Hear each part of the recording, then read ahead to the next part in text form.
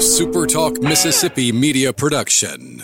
You're listening to Sports Talk Mississippi On Demand, presented by Pearl River Resort. Escape to Choctaw, Mississippi and enjoy world-class gaming, the Dancing Rabbit Golf Club, and Geyser Falls Water Park. Escape to Pearl River Resort. To the junction, in the Grove, and to the top. This is Sports Talk Mississippi. On your radio and in the game, right here on Super Talk Mississippi.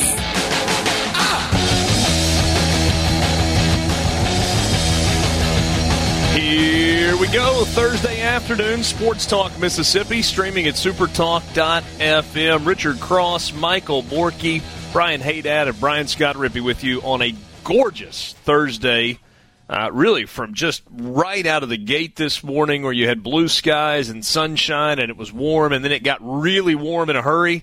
In parts of the state of Mississippi, temperatures knocking on 90 degrees. We are still in the month of March. I don't know what that means for when we finally get to summer, but it feels like a pretty welcome respite for what has been dreary for seemingly a long time.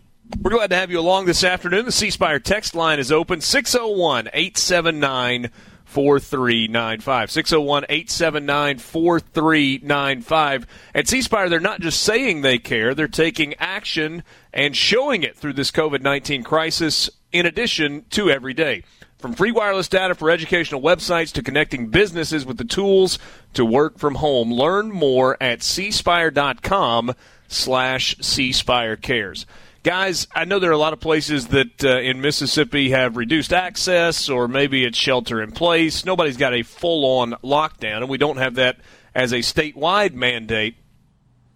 I think, for the most part, I observed social distancing today, but everywhere I was throughout the course of the day, people were taking advantage of the fact that all of a sudden it feels like early summer, not dreary late spring. You can social distance outside. Those are True. two very possible things.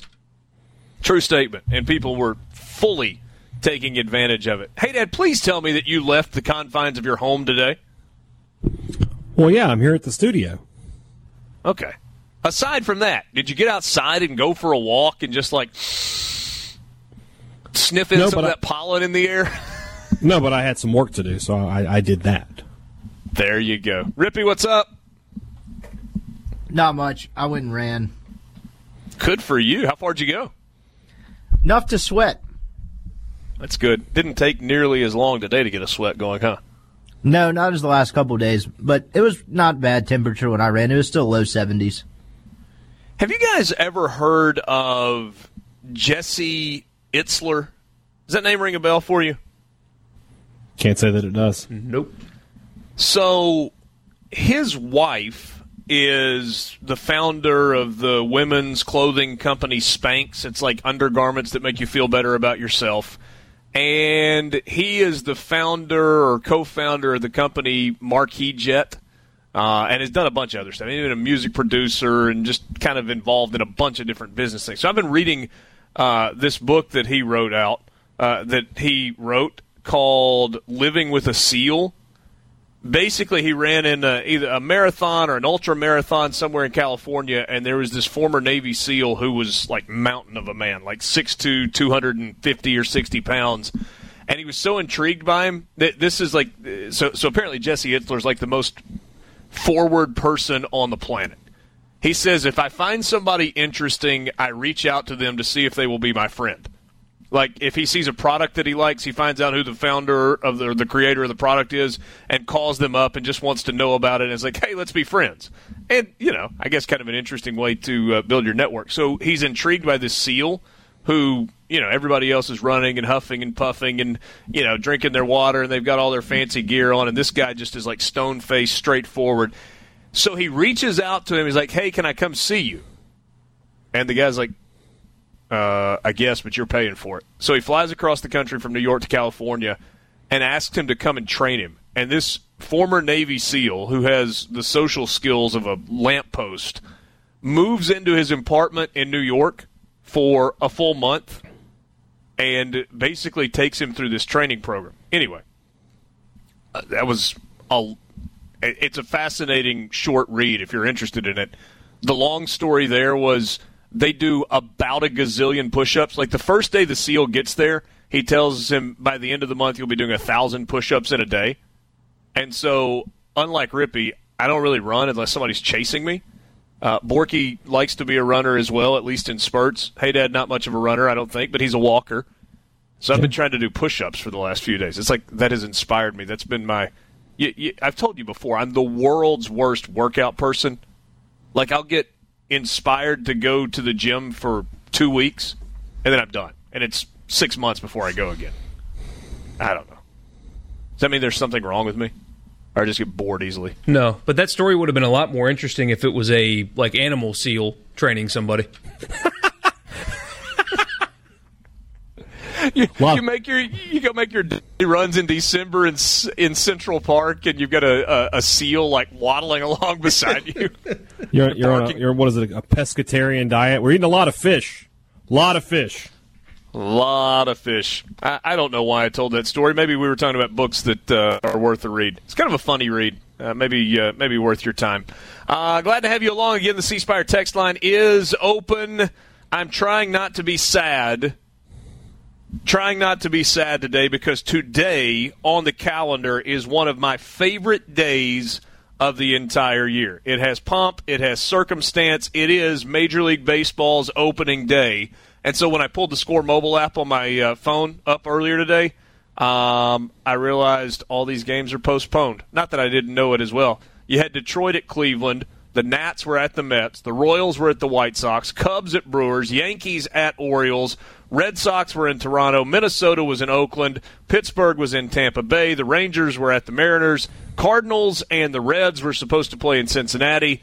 Hey, Dad, the Giants were at the Dodgers to open the season before it was postponed. Rockies at Padres. Phillies at Marlins. Angels at Astros. And Braves at Diamondbacks. I don't know why I read that out loud. Because as I read it was more depressing. We would have had Major League Baseball starting at about 11:30, maybe noon, and it would have been wall-to-wall throughout the course of the day. Plus, we would have had another weekend of SEC baseball starting as you had Alabama and Auburn playing a three-game series that began tonight. So a little depressing not to see bunting, and every channel you flip to on ESPN's got a game on. Would have been 70 degrees and sunny, too. Yes, and in some places... Yeah, in some places it actually would have been warmer than that. Actually would have been warmer than that in some spots along the way. So, in that vein, Michael Borky hatched an idea after the show yesterday, and he gets all the credit for it and has done a boatload of work throughout the course of the last 18 hours or so. Michael, what do we have coming up this afternoon? We have 35 of your, the three of you and the listening audience's favorite radio or television calls in sports. We've got Ole Miss, we've got Mississippi State, we've got Major League Baseball, and then an other category. One was submitted from Rhino, the Team USA goal against Algeria to go to the quarterfinals in the 2010 World Cup. Calls like that, but almost 40 of them I've got loaded and ready to play this afternoon. And I figured, especially with opening day, that's where it came from. Is if you remember last year I made an opening day montage. Well, I decided to put some steroids into that and found, I think it's 36 total, if I counted correctly, of your favorite radio and television calls for the afternoon. And we're just going to kind of do that throughout the entire course of the show. We don't have any guests coming your way. We've got some stuff to get to, some stuff to talk about as we roll through the show. But we're going to kind of stroll down memory lane. This is something that in the past, Borky, you mentioned it, you put together a montage last year. On the opening day of Major League Baseball season, we've played a bunch of clips, whether it's Joe Garagiola and or Joe Buck calls from the past, and we've always had fun and have gotten pretty good reaction from that. We're just broadening it out today, so we'll probably start with some Major League Baseball. We might even wrap the show at the end with some Major League Baseball. But Borky, I think this is going to be fun, and the list you sent is spectacular. I'll give you a sample of what's coming up: Vin Scully, Skip Carey, Joe Buck, Milo Hamilton. Jack and Joe Buck kind of married together in a very similar call. Hawk Harrelson, put it on the buddy, yeah, and some Red Sox stuff. We've got Mississippi State highlights for you, including Jim Ellis, Jack Crystal, and maybe some TV stuff mixed in there. Some Ole Miss stuff coming to you in terms of baseball and some football and some basketball. And then just some random great calls that are in there. Borky mentioned Ian Dark a second ago. We'll bring Al Michaels to you, some Vern Lundquist, Jim Henderson when he was still the radio voice of the Saints. We'll go a little bit farther back and bring you some Howard Cosell. And, hey, Dad, for you, even a great call from WWF. Was it WWF or WWE at the time? At the time, it would have been WWF. Okay. Undertaker throwing Mankind off of a cage. So we've even got some wrestling for you. Some Keith Jackson. Some Brent Musburger. And a whole lot more. Even a little Mike Keith. Rippy, you might like that. The old Music City Miracle with Mike Keith from the Titans Radio Network. All of that is coming your way this afternoon, and I hope you're as excited about it as I am. Thanks again to Borky for all the work that he put on that. Let's get started in just a couple of minutes. Well, we've already gotten started. We'll continue in just a couple of minutes. Sports Talk Mississippi on a Thursday. Ed Werder reported on SportsCenter last night, I guess it was on Scott Van Pelt's show, that the Dallas Cowboys had, for the first time since placing the exclusive franchise tag on Dak Prescott, reopened contract discussions with him. And now, according to Ed Werder, a source on the Cowboys' negotiations with Dak Prescott wouldn't describe a contract resolution as close or even imminent, but said discussions are not contentious and that Prescott will emerge as the highest paid player in the NFL. What do you make of that? The question is, how can they possibly afford that? I mean, yes, you can make things work. You give guys signing bonuses and then backload their contract, but highest paid player in the league money is approaching $40 million. After they've paid everybody else, where is that $40 million going to come from, and who are they going to cut to get it? I mean, you've got to make the salary cap. Yeah. I mean, is there a way to creatively put this deal together where there's a bigger cap hit on the back end than there is at the front end? And like everybody else, they are planning for the salary cap to go way up when the new TV deals come into place? That's got to be it, right? Here's a question that you can't answer. How do you know the TV deals are going to be in place? I mean, what happens if we don't start football in September? What does that do to the salary cap? You know, I mean, this is. Does that affect the way you form your contracts right now? Because there could be not losses, but less revenue if something happens. It may happen this year, but the new cap wasn't going into place this year anyway, right? I mean, they've gotten the new CBA done, but it doesn't start for this league year. I think it's next league year when it begins. Wilson and Greenwood says it's the money coming from the stimulus package. But the TV money would affect future salary caps, not the current one. No, that's why I asked the question, is there a way that they're potentially structuring this deal where it has a smaller hit this year, or you even say, yes, this is going to negatively impact us this year, but we think it's going to get better in the years to come, so it's not a deal that's going to hamstring us for the next 6 years. It's going to hamstring us this season, but we've got enough wiggle room to be able to get the people in place that we need to for this year, and then it'll all work itself out down the line. That may be a risky gamble, but there's got to be something to that if they are willing to make him the highest paid player in the NFL.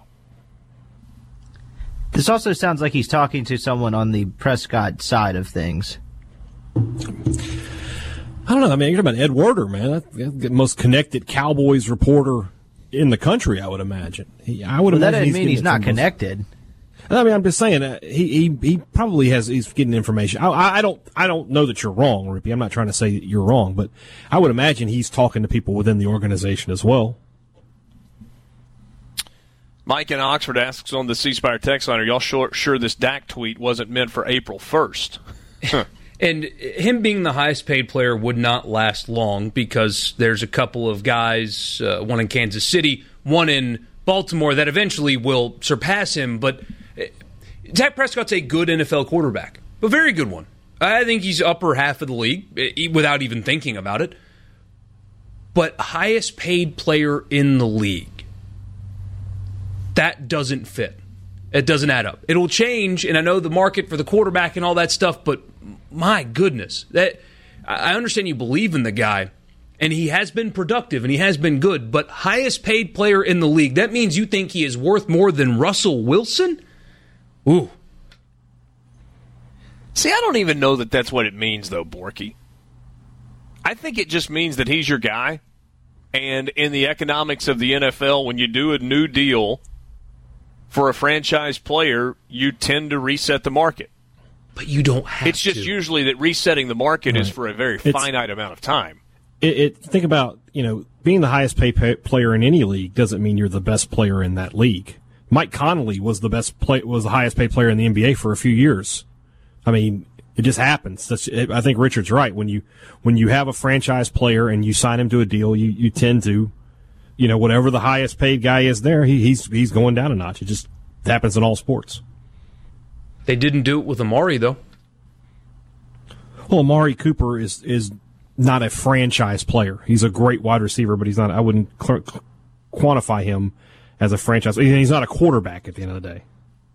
But my thing is, Dallas, if they hadn't done what they did with Zeke, this would make a lot more sense. Well, yeah, that I can't. Nobody can disagree with that. That was a foolish business move.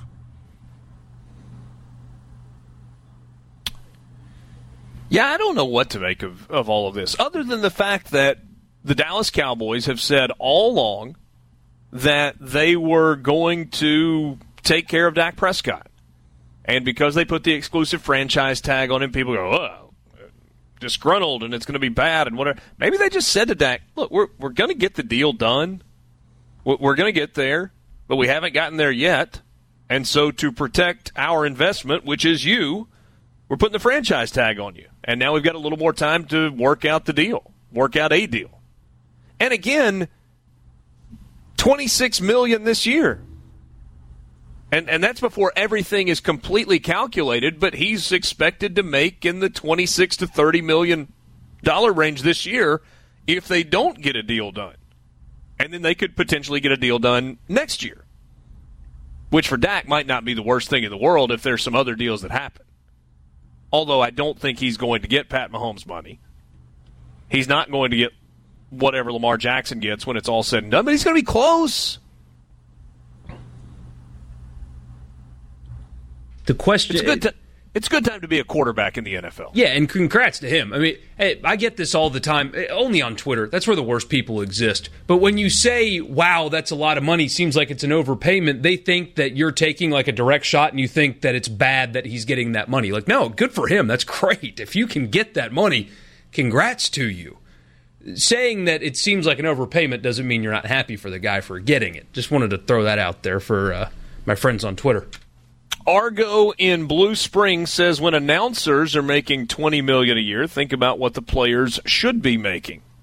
My only, I don't disagree with what you're saying, but to me it's just kind of capitalistic, period. You're worth what someone is willing to pay you. And CBS doesn't have a salary cap either. They don't. And CBS is not going to pay its other analysts anywhere close to what Tony Romo is making, regardless of the fact that he reset the market. ESPN was going to get close with Peyton Manning if they had been able to get that done, but they were going to do that because they believed in the value of it. So why is CBS willing to pay Tony Romo $18 million? Well, number one, because he had leverage. Right? He was about to be a free agent, and ESPN wanted him.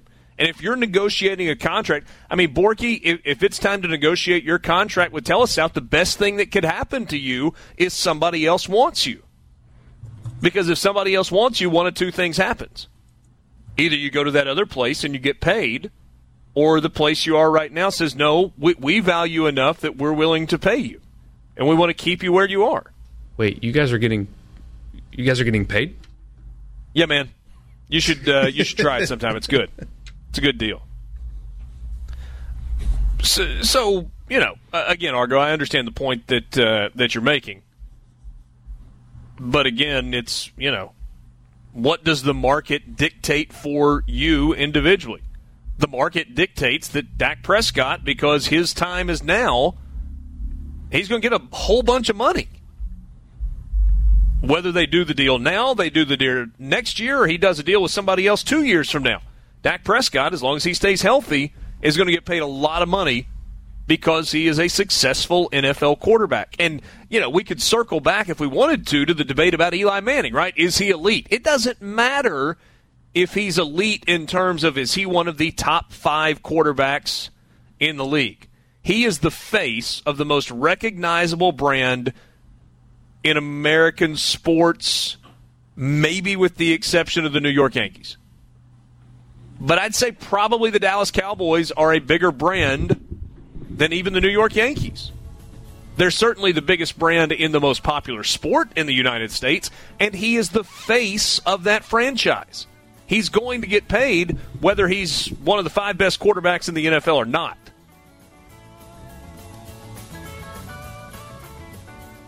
Bunch of texts coming in from you on the C Spire text line. Jason in Columbus ask, why not do more Bobby Bonilla deals? We're coming up on Bobby Bonilla Day, middle of the summer.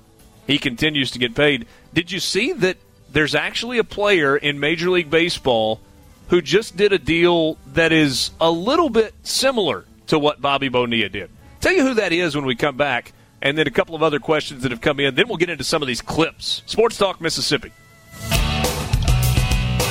All right, there's a question about why more contracts don't look like Bobby Bonilla's deal, where he continues to get paid for like 75 years. It's a bit of an exaggeration. Shaq Bully tells us that this is old news. I agree that it's old news, but it came out a couple of weeks ago, and I don't know that it necessarily hit the radar for a lot of people. Christian Yelich with the Milwaukee Brewers has a 9-year contract with the team for $215 million. But they are deferring $4 million each year from his $26 million annual salary between 2022 and 2028. There's an option for 2029 with buyout money and all of that. None of that matters. Here's what you need to know. Christian Yelich is going to either get $4 million a year until he is 50, or a little over $2 million a year. So he'll either get $30 million in 12 installments. Okay, it's not $4 million. It's $2.5 million. He'll either get $30 million in 12 installments of $2.5 million each on July 1st from 2031 through 2042. That's if they owe him a buyout at the end of the deal.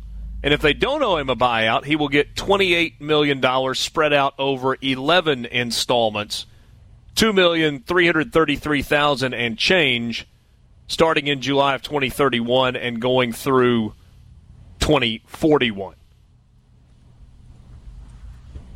There's part of me that looks at that, it's kind of like you win the Powerball. Do you want all your money up front, or do you want the annuity? Well, nobody wants the annuity. They want all their money up front. But if the upfront money means you're still going to make $20 million a year for the next 9 years, and then for a decade after that, after you retire, you can continue to collect a $2.5 million a year check, that's not a bad way to go about it. Or at least I don't think it is. I'd live with it. Yeah, I would say sign me up. Yes, nobody is complaining. No, nobody is complaining. But I mean, I guess the bigger question is: would you prefer to get $26 million a year for 9 years, Or would you prefer to get $22 million a year for 9 years and then get another $2.5 million a year for the next decade? That one. You like the second idea where the revenue continues to come even after you're done? Yeah, because you're still getting a significant amount up front, if you will, but you still have like fallback money in case you spend it all. I mean, private islands are expensive, and so yeah, I guess you can buy some in the Bahamas for like $10 million. I mean, an island where it's only like your compound on it. Like you can, they're listed on Trulia. You can go buy one right now, but the upkeep and all that stuff probably have to pay a staff. Gets costly. I'm not sure that you're really buying an island unless you're a billionaire. There's not a Whole Foods on the island either. You're going to have to, get food shipped in and things like that. Well, if you remember the Firefest documentary, I mean, you could buy certain former drug lords' islands as long as you don't tell anybody about it. Yeah. Johnny Depp and Mel Gibson own islands. So does DiCaprio. Well, none of those guys are billionaires. So they're not hurting. Such a bad gig. Leo's not a billionaire? Who? Leo DiCaprio? I don't know like salaries like athletes, but I figured if any actor is a billionaire, it'd be that guy. I don't know. Google his net worth. My guess is no. I would guess he has a net worth of a couple of $100 million. 260. Okay. He's a better investment guy. This is a great question. I really, really like this question. A baseball question. Will the Southeastern Conference for baseball keep the same home and away schedule for 2021 games since no games were played this year? And I'm not sure who sent this message, but they say that would stink for Ole Miss to have to go back to Arkansas and back to Baton Rouge without hosting the Razorbacks or the LSU Tigers. So that would be the bad part of it. The good part of it would be a schedule shuffle where you don't catch Florida and Georgia and Vanderbilt in the same season. I mean, that's probably the other piece of it, right? Yeah, you hit it there. I mean, their East draw was pretty brutal, but you also don't know what the programs are going to be like next year either. So that factors into it as well. You're a long way off from all that getting sorted out. Now, I agree with that. Just on the surface, hey, Dad, from a Mississippi State perspective, would you rather see the Bulldogs play the 2020 schedule, which includes hosting Ole Miss for Super Bulldog Weekend, in 2021, or would you rather see a reshuffle and you just go to whatever the next year's schedule was going to be? Just thinking about it off the top of my head, that means State would go to A&M, Ole Miss, and who's the other one in Arkansas, and then would host LSU. It feels like a coin flip. I mean, if you can avoid what Ole Miss got, and if you're avoiding Florida, Georgia, Vanderbilt on the same schedule, it really doesn't feel like it's much of a difference to me. Yeah. I mean, if you had Ole Miss's schedule yesterday, or excuse me, from last year, where they avoided all of those teams, then you'd say, yeah, I'll take that. We'll take that. You get Mississippi State at home. Yeah, you got to go to Baton Rouge. Yeah, you got to go to Fayetteville, but you also play Missouri and you play Kentucky and whoever else. With this schedule, I don't know. I really don't know the answer to which direction the league will go with this either. For some teams it would be a nice break. Like they would be catching a good break by just getting a reshuffle. And for some teams, it's probably less of a good break. Like if you get Kentucky and Missouri and, whoever else from the East this year, you would rather play that schedule again. All right, let's get into a few of our clips. We'll start out, we'll go the nostalgia route for Atlanta Braves fans. You remember what the summer of 1992 was like, right? I mean, it really got started right at the beginning of the 90s. You had there was a magical run, and 90, I think, was the year they went worst to first. And then 91, they were close. Oh, it was 91. They went 91 worst to first. Yeah, so 1990 was worst, last place. 91, they finished first in the division, and they begin that incredible run of winning the division every year. And then 1992, Game 7, NLCS, some guy named Sid Bream becomes famous forever. Here's what it sounded like from Skip Carey. A lot of room in right center. If he hits one there, we can dance in the streets. The 2-1. Swung line drive left field. One run is in. Here comes Bream. Here's the throw to the plate. He is safe. Braves win. Braves win. Braves win. Braves win. Braves win. They may have to hospitalize Sid Bream. He's down at the bottom of a huge pile at the plate. Is there anybody who is... I've never heard Skip I've Carey's never heard call that one either. Oh, that's great. Has there ever been a player in that big of a moment who looked more like they had a piano strapped to their back trying to get to home plate than Sid Bream did? You know, and the ball's hit to left, right? Isn't that where Bonds is? And he couldn't make that throw? It was a pretty good throw, wasn't it? I couldn't get Sid Throw Bream. was on the money. I mean, instant replay would have looked at that thing for 10 minutes. He was safe, though. He beat it, Oh, but they safe, would have yeah. looked at it. Yeah. Yeah. And think about, Borky, I'm glad you said that.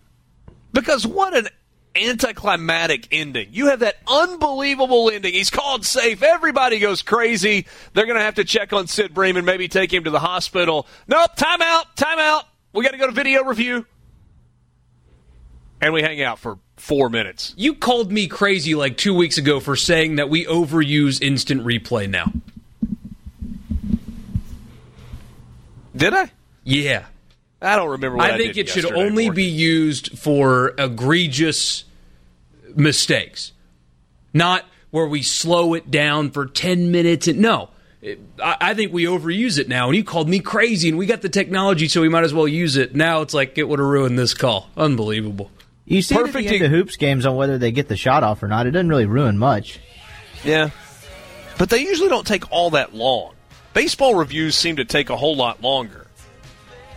But, Borky, on this particular play, I mean, couldn't you argue that is absolutely when you use instant replay? You're talking about whether or not a team gets to go to the World Series or not. You doggone better make sure you got it right. Yeah, and luckily... Just do it quickly, though. Right. Extra official up with the monitors, it takes no time. But, I'm too smart for sports administration, I guess. Josh in New Albany says, it gives me chills. I'm reliving one of my ultimate childhood memories. Thank you, guys. You got it, Josh. That was fun. We'll have some more Brave stuff for you and a whole lot more coming up. Sports Talk Mississippi on this Thursday, the 26th of March.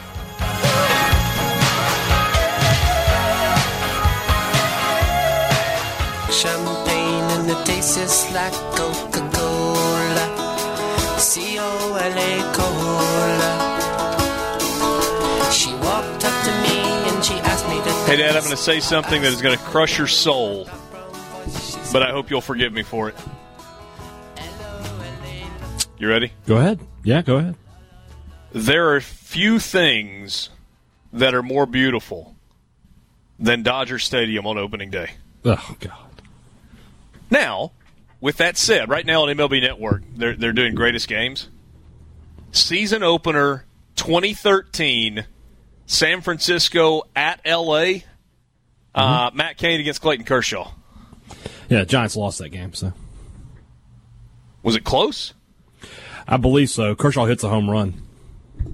Well, he is not yet because it's scoreless in the bottom of the fourth inning. Doesn't Clayton Kershaw kind of have a history of just carving people up on opening day? He does. This is the point where you make your joke about the postseason. It's so far away at that point. You it's not can't in his make mind. jokes about the postseason now knowing that he had people giving signs to the batters. It was bad before that. Aye. Let's see here. You liked the Atlanta Braves highlight. Let's give you one more. Let's fast forward from postseason 1992, where the greatest moment happened in the NLCS, to postseason 1995. You remember 1994 was the strike-shortened season. There are a lot of people that think the Braves would have won the World Series in 1994. There are others that argue the Expos would have been the team to beat in 94. We'll never know because we didn't have a World Series. But we did have one in 1995. Let's once again go to the great Skip Carey. This is what the final out sounded like. 51,000 plus on their feet. Nobody's left to beat the traffic tonight, I guarantee you. Mark gets the sign. The wind and the pitch, here it is. Swung, fly ball deep left center. Grissom on the run. Yes! Yes! Yes! The Atlanta Braves have given you a championship. Listen to this crowd.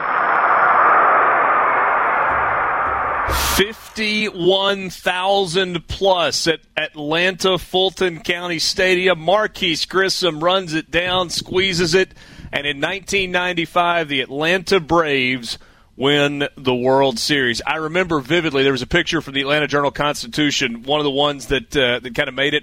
There was a person with just a plain white poster board holding it above their head, both hands, and it said, "Finally, ...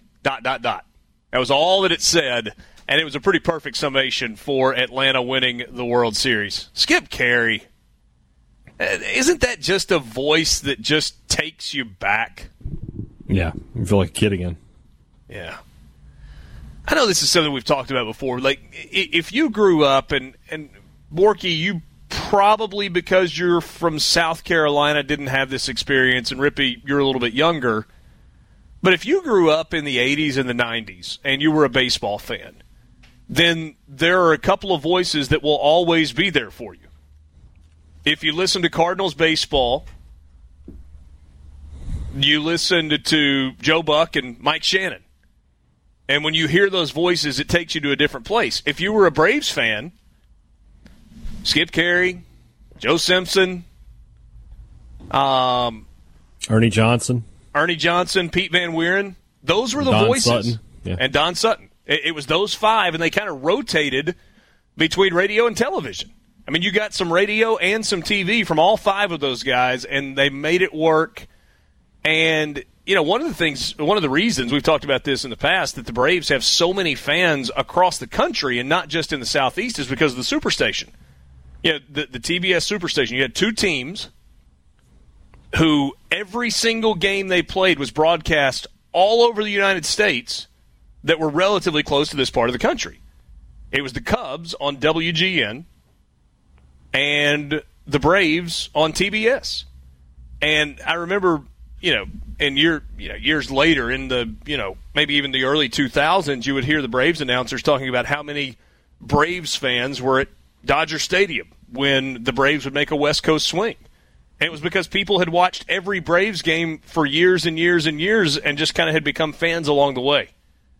I guess that's maybe one thing that's a little disappointing about the way Major League Baseball is distributed, even locally now, but it's all money-driven.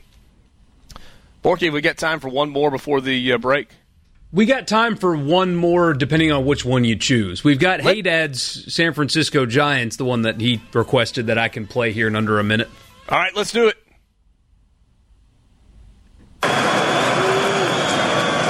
Travis Ishikawa hits one into right. The Giants win the pennant. That was for you, Hey Dad. I wasn't alive, obviously. Richard might have been for the first Giants win the pennant, but that's mine. Yeah, that was not the Giants win the pennant, the Giants win the pennant, the Giants win the pennant, but it was Joe Buck, as he has done a couple of times in his career, tipping his cap to history and dropping the Giants win the pennant. What year was that, Hey Dad? Which particular one was that? That's 14. Okay, that was 2014. Of course, they went on to win the World Series as well.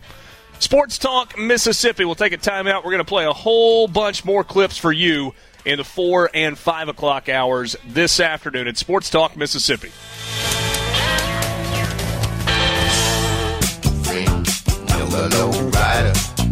Sports Talk Mississippi with you on this Thursday afternoon. Richard Cross, Michael Borky, Brian Haydad, Brian Scott Rippey, thanks for being with us. The C Spire text line is open to you, 601-879-4395.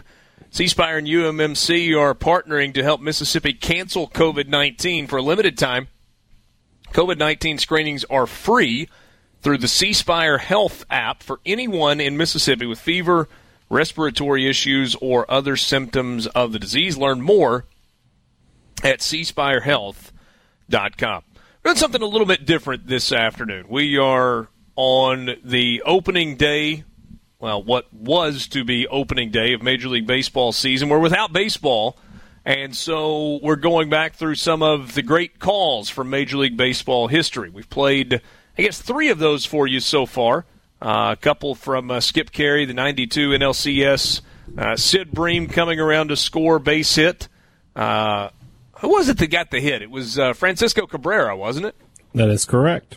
There you go. Cabrera got the hit. Bream came around to score the game-winning run, and that was in 1992 and 95. The Braves winning against the Indians in the World Series. So you had those. You had Joe Buck's call of the 2014 Giants win the pennant. That was by request from Brian Haydad. We not only, though, are going to do Major League Baseball stuff, we've got just some other great calls for you. Some random announcers, I say random, famous announcers from kind of all over the sports map, and also some stuff for Ole Miss and for Mississippi State.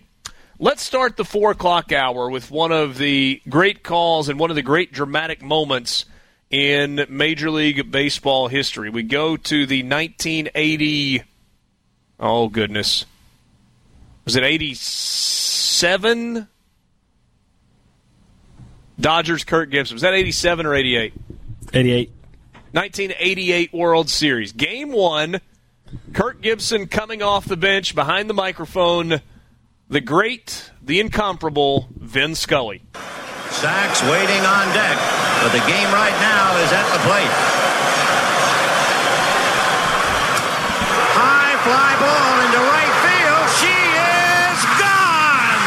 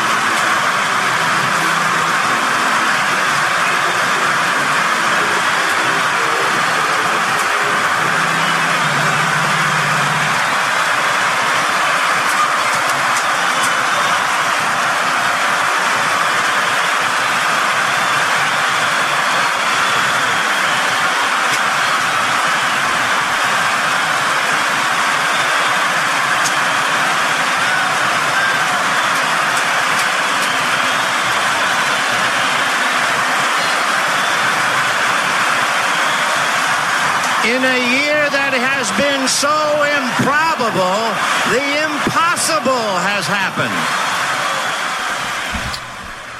happened. There are a lot of people that would say the beauty of that call is the silence. Now, you got to remember, that was the television call.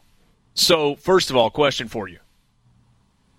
If that was a radio call, was the delay too long for that moment? No. I don't think so. Not even on radio? I don't think so. Only because when it's a hit like that, if you are listening to the game and you're a fan, what are you doing when something like that happens? You're going crazy. Right. So likely what you're saying is probably not being heard anyway. He nails the call, and then for 70 seconds does not say a word. And from a television standpoint, it's remarkable.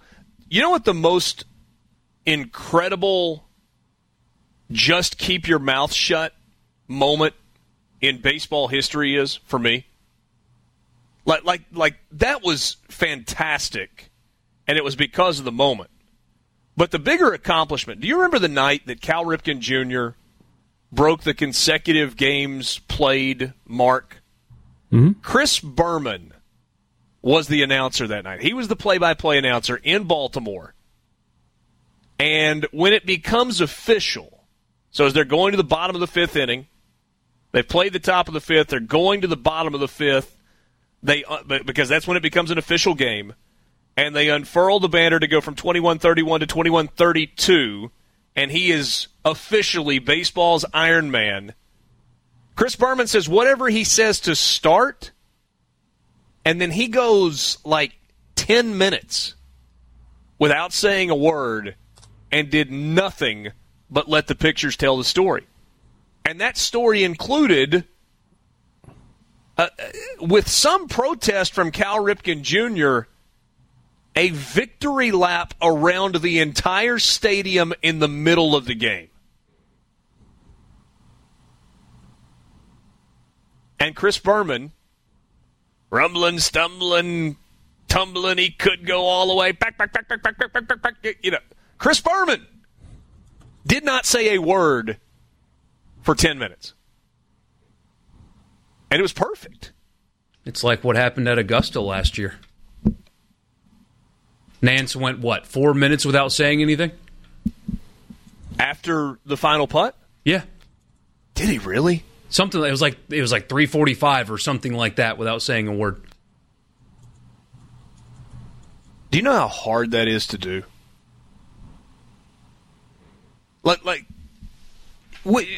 From a broadcaster standpoint, we don't get a ton of feedback.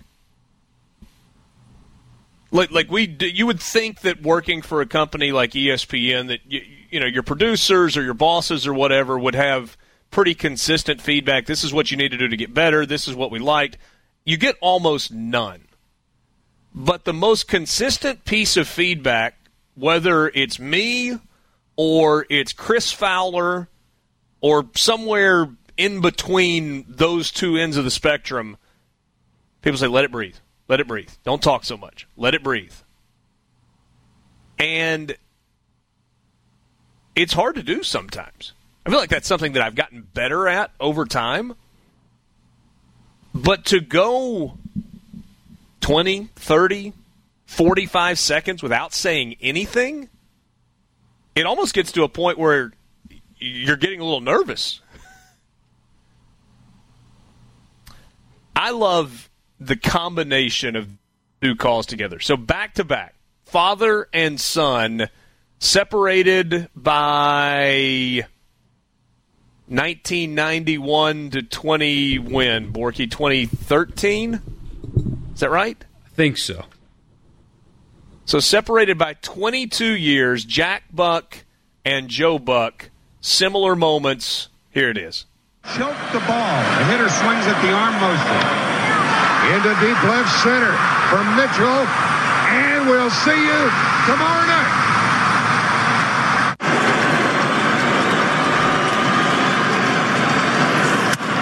Freese hits it in the air to center. We will see you tomorrow night. So that's twice in the last 15 minutes where we've heard clips where Joe Buck kind of tips his cap to history. He did it with Giants win the pennant, Giants win the pennant. It was 10 years apart, 91 to 2011. That's 20 years. Yes, 20 years, not 10 years. 20 years apart. Fingers and toes, not just fingers. Well, not a math guy. So, you know what the common denominator was between those two calls? They were game 6. No, yes. First one was Kirby Puckett hitting the walk-off winner for the Twins against the Braves. Yeah. The second was David Freese hitting the walk-off winner for the Cardinals. Borky, can you play that one more time? Listen to the very first voice you hear. Choke the ball. The hitter swings at the arm motion. It's Tim McCarver. Common denominator. Tim McCarver is the color analyst in the World Series. Yeah, maybe not. Yeah. Maybe not. That's a couple of pretty good ones there.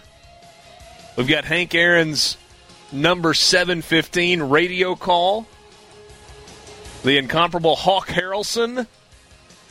Stretch. Little Bill Buckner coming up for you. What'd you say, Borky? Stretch. That's my favorite part about Harrelson. Guy hits a deep fly ball and he'll just go, stretch. Sports Talk Mississippi. I hope you're having fun with this because I'm having a heck of a lot of fun with it. And Michael Borky put in a load of work to get us to this point on this day. We'll take a timeout. Be right back with you.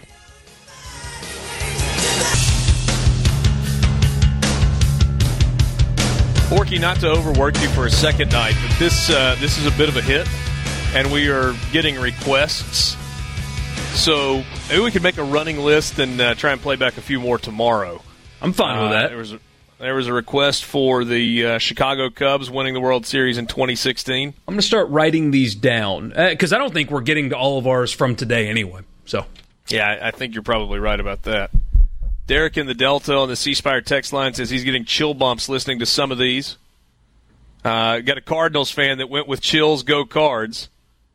Rudy suggests, he says, I'm sure you've seen Brockmire, but if you haven't, it's a must watch.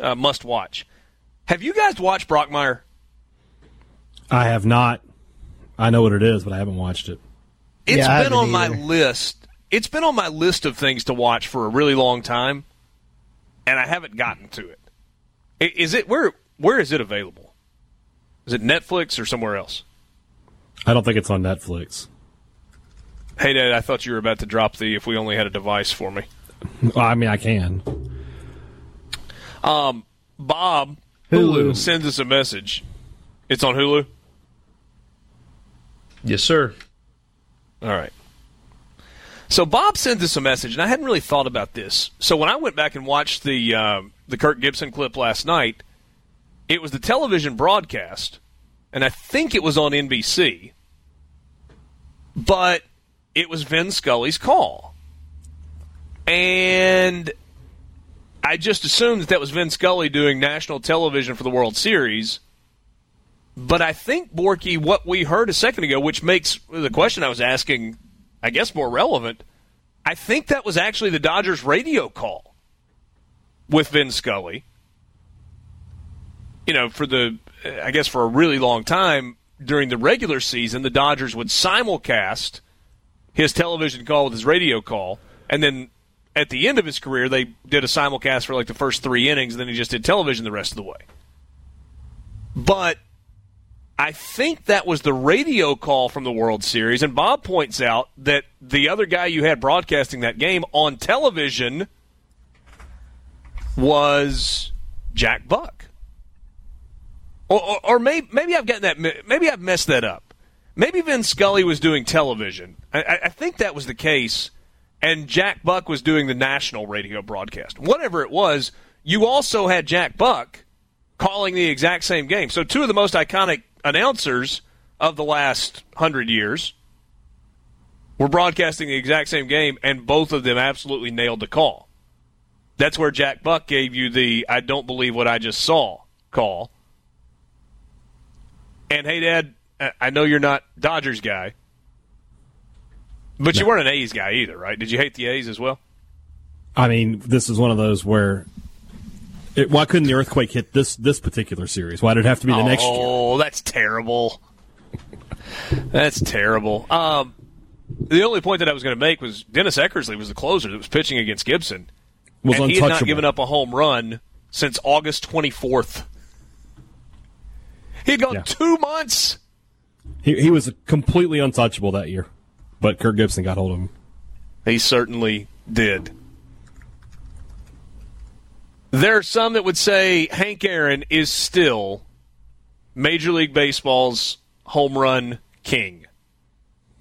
715 was the night that he broke the record previously held by the great George Herman Ruth. Milo Hamilton, who went on to work a number of places after working in Atlanta. Milo Hamilton on the call for number 715 for Hammer and Hank. He's sitting on 714. Here's the pitch by Downing. Swinging. There's a drive into left center field. That ball is going to be out of here. It's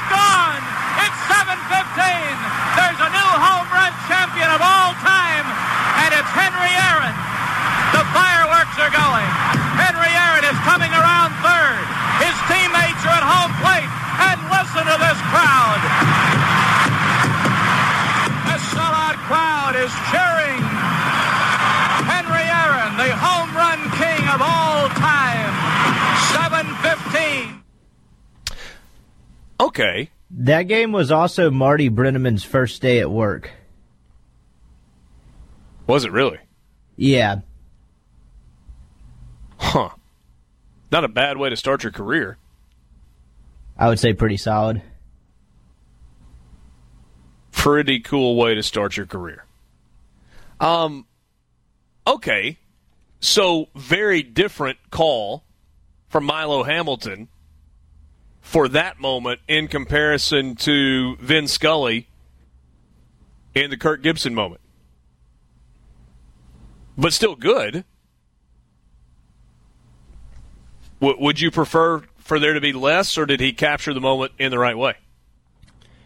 Just for me, I think the call just sort of becomes the call. And whatever happens is, if you told me that we're going to change those things around, I wouldn't want to accept them. I think that both of those guys did a great job in that moment. And that's and I'm sure you know this, being an announcer, that's all you can do. You have the moment, don't mess it up. I don't think either one of those guys did.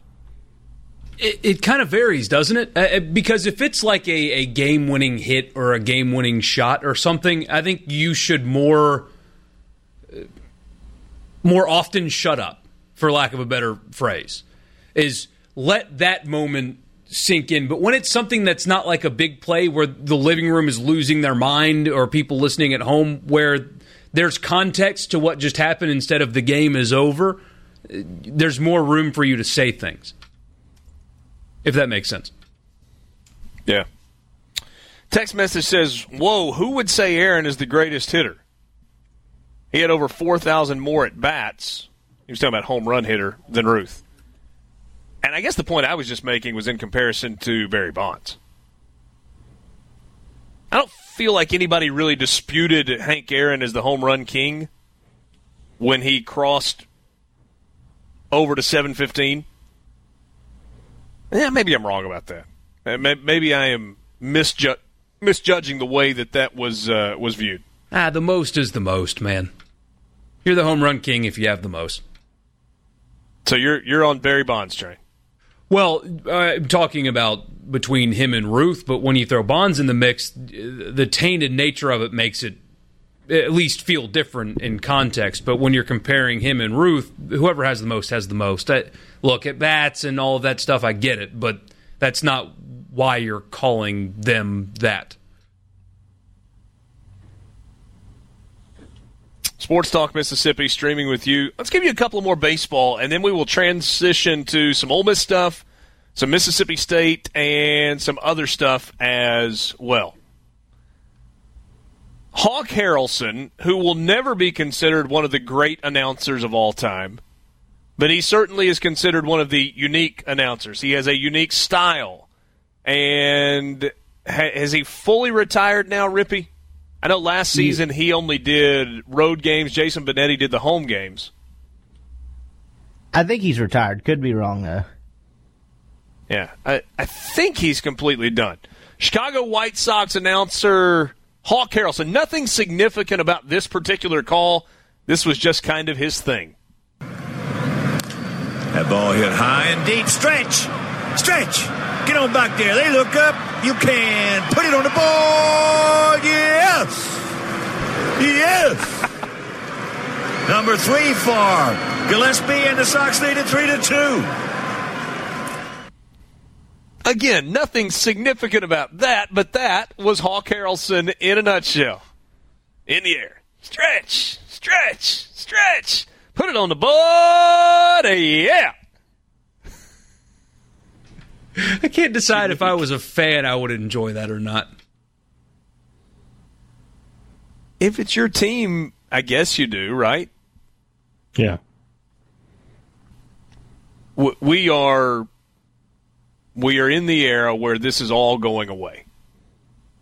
Right? Nobody's ever going to call home runs the way Hawk Harrelson did again. Because, and I mean, I guess I'm probably in this group. Everybody kind of sounds the same. Or at least approaches the way they broadcast the same. Nobody can ever be Vin Scully. Nobody's ever going to try to be Hawk Harrelson again. Nobody's ever going to try to be Harry Carey again. Nobody's going to attempt to do what John Sterling does, right? I mean, if a 29-year-old, young phenom broadcaster broke into the major leagues and attempted to do what John Sterling does, it is high, it is far, it is gone, that, you'd be laughed out of the business. But when it's somebody that's been doing it for 40 years, it's a cool thing. Why do you think that's changed? Society doesn't want personality anymore. But don't we love personality? No. I do. We might. The four of us. Society wants plain Jane vanilla. Corporate. Nobody gets offended. Sports Talk Mississippi. We'll take a quick time out and be right back. I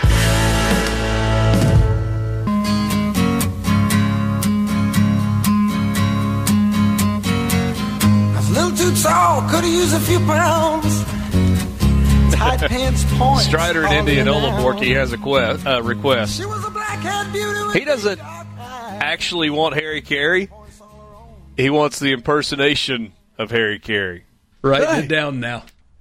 Probably if you were a hot dog, would you eat yourself? I know I would. If the moon was made of spare ribs, would you eat it? I'd probably ask for seconds. Hi! What about the clip where Steve Stone has to correct him about the outfielder's nationality? Do you guys I don't know that one. We'll find that in the break. Harry, he's anyway. We'll come back to that one. Sports Talk Mississippi. Let's make the transition from some of the Major League Baseball clips to a little more local. We'll give you some Mississippi State and some Ole Miss. It is we are without college baseball season, but we are not without one of the greatest moments in Mississippi State baseball history. Jim Ellis, I think you will recognize the call. Masters at the plate is 5 for 5 in this ballgame. 3 balls and a strike to Masters. He's going to be sitting on a pitch now. He's going to be looking for a pitch that is in exactly the right spot. And if it's not, he'll let it go by. If Kimball can't throw a strike, this ball game is tied. If Masters gets a base hit, this ball game is at least tied. The 3-1 pitch is a drive deep to left, way back. It is gone. It is gone. A grand slam for Masters. A grand slam for Masters. This crowd is berserk.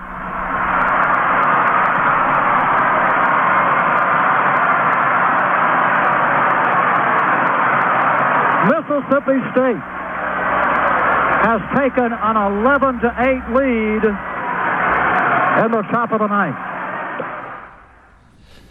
Hey, Dad, there have been a lot of big moments in Mississippi State baseball history. Is there a more famous swing of the bat than that one? The only one that would compare to me is Elijah McNamee's walk-off in 2018 at Florida State. So I would say that Masters home run is the greatest moment in Dudy Noble Field history. Okay. But McNamee getting it to keep the season alive. Yeah, yeah. And as a game winner as well. Yeah. That you heard Jim say at the end of that, top of the ninth inning, it was not bottom of the ninth, it was not a walk-off. If it had been also, a walk-off, would the answer be yes? Maybe. Also, that that's another game. We were talking about we'll see you tomorrow night. That was State had to play again the next day. So yes, but like when David Freese hit that home run for the St. Louis Cardinals, it was all but done. Yeah. It was all over at that point. We'll see you tomorrow night, but tomorrow night's just a coronation. Yeah. That was what, 1980? 1990. 90? I was thinking 89. It was 1990. Nah. Oh, don't get me going on the 89 team. No.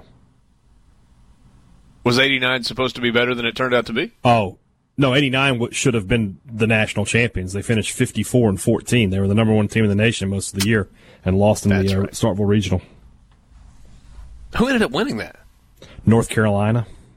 1988. Were you at the game in 1990? No, I was with me and my dad were listening to that game together. So you heard that call live on the radio? Mm-hmm. On a little clock radio in the living room of my dad's house. Did you go crazy? I did, and so did he. Keith in JS says, Jim Ellis just gets me fired up.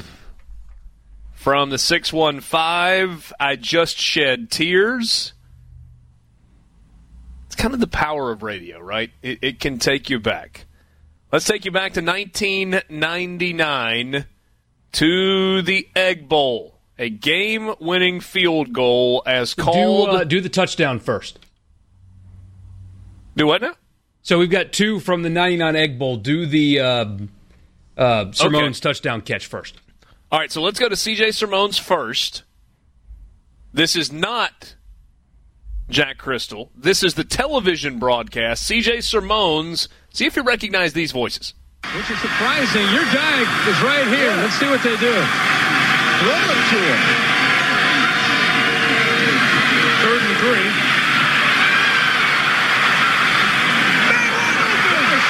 C.J. Sermone, touchdown!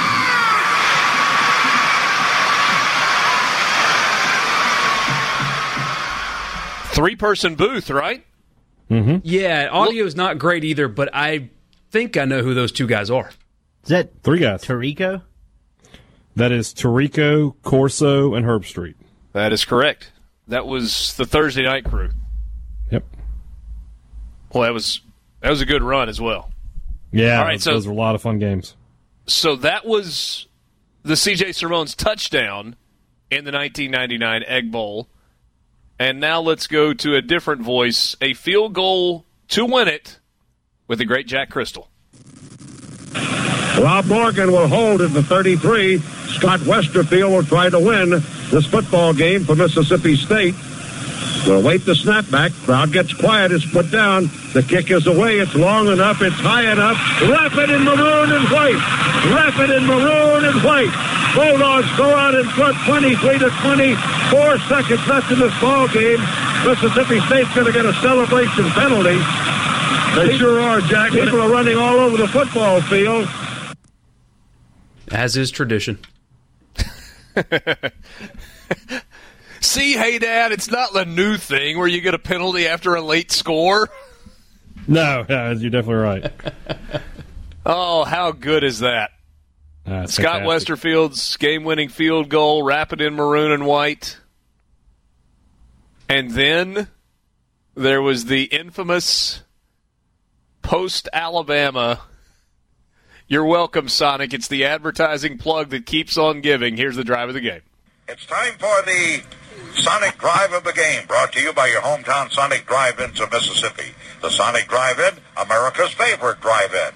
And perhaps, as far as I'm concerned, the drive of the game may be my drive home from Starkville to Tupelo.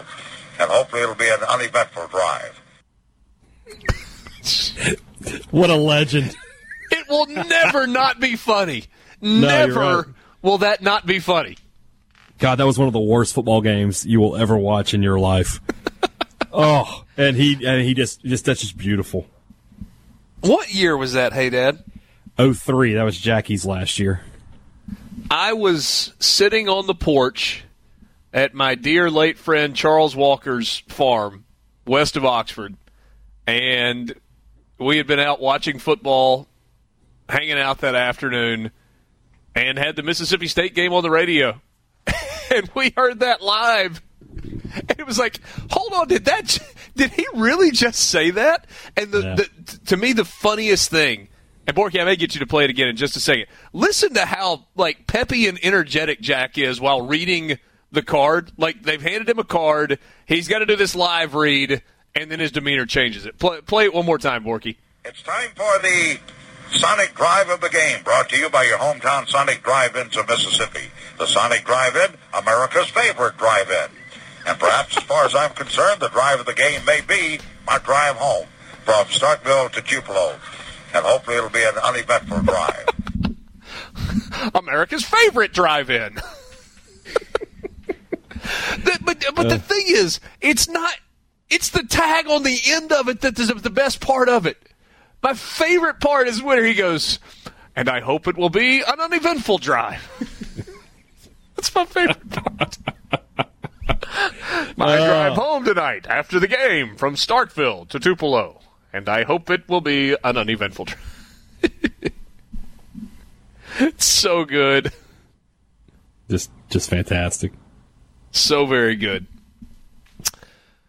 One of the really big moments in Mississippi State sports history and in women's college basketball history, Morgan William provided it for us. Neither team with a timeout here. 12.3 in overtime. No timeouts, and Mississippi State cannot advance that. Got to go full floor here. Dillingham across midcourt. Dillingham with it. 5 to get off a shot. William on the drive. Pull up, pull up. Got it! She got it! She got it!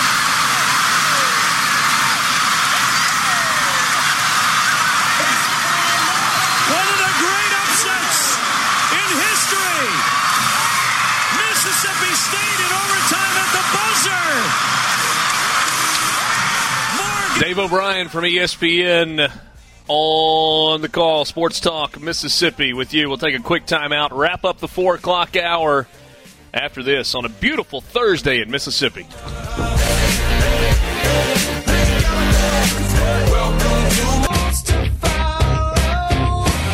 Back with you on Sports Talk Mississippi, streaming at supertalk.fm. Thanks for being with us on this Thursday afternoon.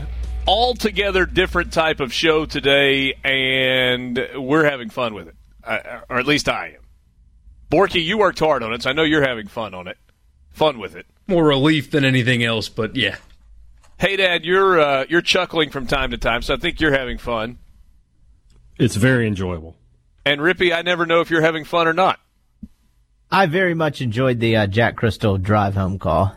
Is that the best part for you so far today? I mean, I'd have to sit back and look at it from a 10,000-foot view, but yeah, I guess leader in the clubhouse. Thanks for asking. C-Spire text line is open to you. At C-Spire, they're not just saying they care. They're taking action to show it through this COVID-19 crisis and every day. From free wireless data for educational websites to connecting businesses with the tools to work from home. Learn more at cspire.com/cspirecares. Also, we would encourage you to, in a time where you're trying to kind of figure out, what do I do?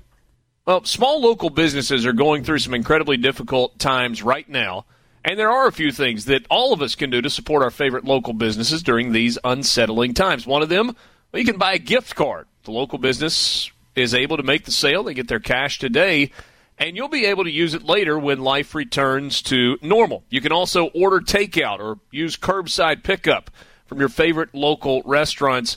And remind everybody that the most helpful thing that they can do right now in this time of, in addition to medical crisis, economic upheaval, is to buy local. A little compassion right now can go a long way. Sports Talk Mississippi, don't forget you can always go back and grab the show via podcast. If you want to go back and listen to any of this, you can get it wherever you get your podcast, whether it's from Apple or Google or Spotify or Stitcher. Just search Sports Talk Mississippi to get the latest STM podcast on your device anywhere, anytime. And don't forget you can also subscribe to Thunder and Lightning, the Rebel Report, and the Eagle Hour. Borky, let's do one more Mississippi State clip. We will take you back to the 1999 football season. Mississippi State, It's 99, right? 99 or 98, hey, Dad? I need to know what the clip is, don't I? Bulldogs win the West. 98. See, I'm within a year on all of these, and I'm missing every single one of them. 1998, if you're a Bulldog fan, you remember it well. The Bulldogs win the West. Who's going to win? Arkansas, Mississippi State. Pass back is good. Kick is away. Bulldogs on top, 22-21. Mississippi State 22, Arkansas 21. Hazelwood kicks it through the uprights. Great blocking on the play. The crowd is already heading onto the field to tear down the goalpost, but there's 7 seconds left in the game. Whoops! You couldn't quite wrap it in maroon and white yet because there was 7 seconds remaining. And I forgot that it was that close at that game. Yeah, 1 point. Yeah. A 1-point win. I did not attempt to take the field until the final whistle had blown.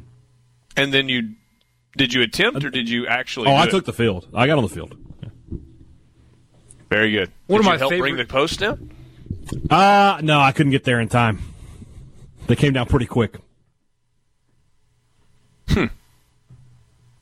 I've taken the field 3 times at that stadium. That one, the 99 Egg Bowl, and the 2000 Florida game. How many other times have people rushed onto the field? There's been a couple others. I'll take it back. There's another one. I was there, 96 Alabama. I got on the field too. There've been a couple others where I didn't go. Sports Talk Mississippi streaming at supertalk.fm. All right, we're going to transition when we get to the 5 o'clock hour to some Ole Miss clips and some just great college sports calls. Borky, is there one that we got time for one more before we transition into the 5 o'clock hour? Why don't you pick one from the other category? What do you like? Oh, gosh, do we have time? Do we? Let's see. Do mine, Borky. You know you want to. Which one was that? I've got a The whole... Undertaker. Okay. The wrestling one. All right, yeah, we've got time for that one. I got to find it quickly. Here we go. All right. Pounders up there. They're destroying the Hell in a Cell. And my God, don't get them over here where we are. What's going to happen here? Undertaker fighting back. He's fighting back. They're right above us, folks. And I don't like it a damn bit. Oh, my God. Look out.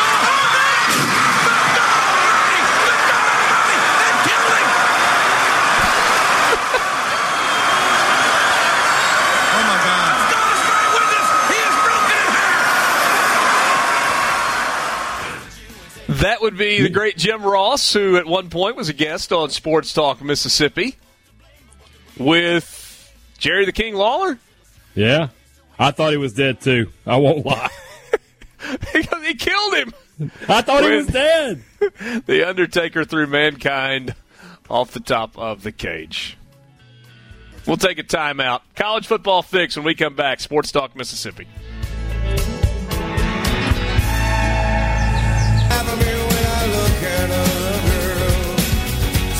Sports Talk Mississippi with you. Glad to have you along. Richard Cross, Michael Borky, Brian Haydad. We roll into the 5 o'clock hour. Time changed a few weeks ago. The sun is out. It is bright. It is warm. Somebody told me earlier that I was getting old and I must be really warm-natured to be excited about 90 degrees in March. I mean, there will probably be a point somewhere in the summer where I'll be like, you know what, I sure am ready for fall to get here and ready for it to cool off. I got to that point last year. But it's less the temperature and more just the it's not dreary today. It's not gray and cloudy and rainy and chilly and just yuck. It feels like spring trending towards summer. We had a month and a half of rain every day. Forgive us for enjoying a nice sunny day. Yeah. I am enjoying it. If you want to be a part of the show, you can do so on the C Spire text line, 601-879-4395. Don't forget that at C Spire, they're not just saying they care, they're taking action to show it through this COVID-19 crisis, and every day by giving you free wireless data for educational websites and connecting businesses with the tools that they need to work from home. Learn more at cspire.com/cspire cares. We will get back to more of these clips in just a little bit, but let's take a time out right now for the College Football Fix. College Football Fix is driven by Ford and your local Mississippi Ford dealers. Log on to buyfordnow.com and find out why the best-selling trucks are built Ford tough. But you can find out a whole lot more than that. You can find out how Ford is helping you in this difficult time through their 6-month program where they pay 3 months of your note, they forgive 3 months, or they roll 3 months of your payment to the end. But there are a lot of details that go along with this, and you can find all of those out by visiting your local Mississippi Ford dealer. Stop by today and see how they can help you. We are glad to have you along. So, Borky, there is angst among college athletics directors, just college football people in general. Angst, fear, anxiety, all of those things. Yeah, it kind of feels like they're starting to realize what would happen if this continues on into the fall. A financial pitfall is what it would be. And you've seen varying degrees of ideas. I know we mentioned yesterday that Ryan Day is pushing the NFL-style OTA-type workout before fall camp to supplement the lacking spring practice. Like, there are people that are taking an optimistic approach, but apparently athletic directors, as they should, are preparing for the worst. And that has caused a lot of them to reach out to reporters and stuff to get them to... I think it's almost like they're trying to get people to realize how serious this is. And so they're talking to media and telling them what their plans are and how much this will cost them and stuff like that to maybe wake people up and have them get serious about it. But yeah, this is where this is coming from, is they're afraid that we may not have football this fall. And part of that's being pragmatic, right? I mean, you've got to prepare for all scenarios. It's easy to prepare for status quo. Like, we get ready for the season and we get all of our vendors lined up and the merchandise tent's ready and the concession stands are ready and we've got all the people to run the clock and handle the security and the gates, and we get ready to play football the first week of September. Like, I mean, there's a plan in place for how to do that. There is less of a plan in place for, okay, what happens if we have a reduced schedule? What happens from a ticket sales standpoint, from a donation standpoint, from a workers standpoint, from a scheduling change standpoint? Ralph Russo talked to one athletics director that's having his department model out a season that could have these provisions. So they're laying out a bunch of different scenarios and saying, all right, these are the things that we've got to prepare for. Could be that none of them happen, which is what we hope. But if they do, we need to be ready for a 10-game season as opposed to a 12-game season, for the potential of losing one home game, for the potential of losing 2 home games, for the potential of having a regular football season with no fans, football games but no fans, having a season that has fans in the month of November but no fans in September and October. Stories, as Borky mentioned a second ago, are floating out there about how departments are preparing for all this, and there is legitimate fear that there could be no football at all. And, Borky, you're right that it could be catastrophic for a lot of programs, especially non-Power 5 schools, and devastating to most everybody else. Yeah. I mean, now, go ahead. Football keeps the lights on for a lot of people, especially the group of 5. That's who gets hurt by this the most. I mean, Ole Miss and Mississippi State, not in the same financial situation as Ohio State or Alabama, but they are far more equipped to survive it than a Louisiana Monroe. And a Southern Miss, who plays multiple bye games a year for $2 million, and then their football programs also make some money, and that allows them to pay for softball. And if the football doesn't exist and those bye games don't happen, then they can't keep the lights on. Yeah. I'll tell you what, like I found him most... or dislike him. Hold on just a second. Hey, Dad, sorry. I didn't mean to interrupt. I was just going to say, this is an interesting point. Stephen Godfrey makes it on Twitter, and you can like him, you can dislike him, whatever. I don't care about that. I just want to think about what he tweeted here. As a business, college sports programs have been purposely burning through net profit for years. This has been done in large part to claim that they can't support paying athletes in any capacity. Sorry about your balance sheet. Bunch of them break even, don't they? I mean, even the big ones will. I mean, they have reports, some of them that you can access, that'll have expenses and revenue, and they tend to go. They're zeroed out perfectly, and yet they keep making more money and somehow find a way to spend it all. It's quite funny. What I found interesting about Ralph's tweet was he listed all of these things, like, losing a home game, losing 2 games, no fans all season, right? And then he says, along with other less optimistic scenarios. If no fans all season isn't filed under less optimistic, I shudder to think what the less optimistic scenarios are. Obviously, canceling the whole season would have to be in there at some point, I guess. Yeah. Well, I mean, if no fans for the entire year is not least optimistic, then canceling the entire season, canceling the first month of the season. Think about how strange the viewing experience would be. I tend to think that the television ratings numbers would be off the charts if nobody can actually go to college football games. Mm-hmm. And let's be honest for a second. If you can't go to college games, you know what else that means? Nobody's going to NFL games on Sundays. Can go to high school games. Can't go to high school games on Friday nights. And so your only outlet to watch the game that we all love so very much will be via television. So it would stand to reason that the ratings would be massive. I don't know if they would be drastically different than they are right now. I would think that there would be an uptick. But wouldn't that be a weird viewing experience? I mean, imagine a Saturday night watching an LSU game, and it's a big third down, and you can hear the coaches yelling instructions to their players. In an empty Tiger Stadium, or an empty Bryant-Denny, or an empty Davis Wade, or an empty Vaught Hemingway.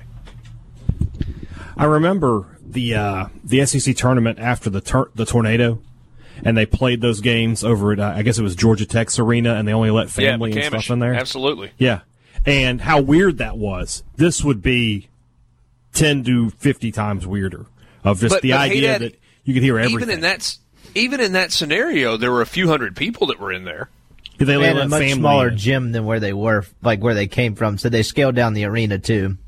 Yeah.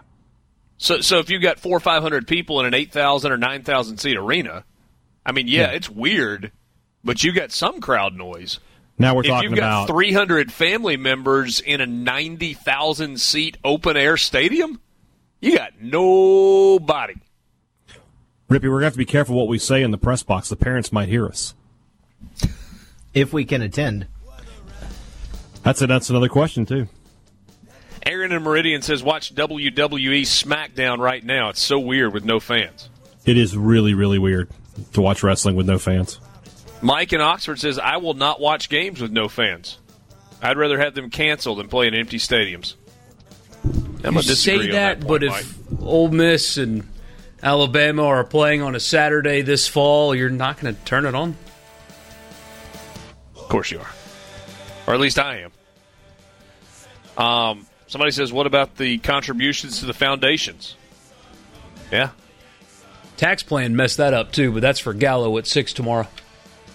Sports Talk Mississippi. That's your college football fix, driven by Ford and your local Mississippi Ford dealers. We got more great radio and TV clips for you for the last 45 minutes this afternoon.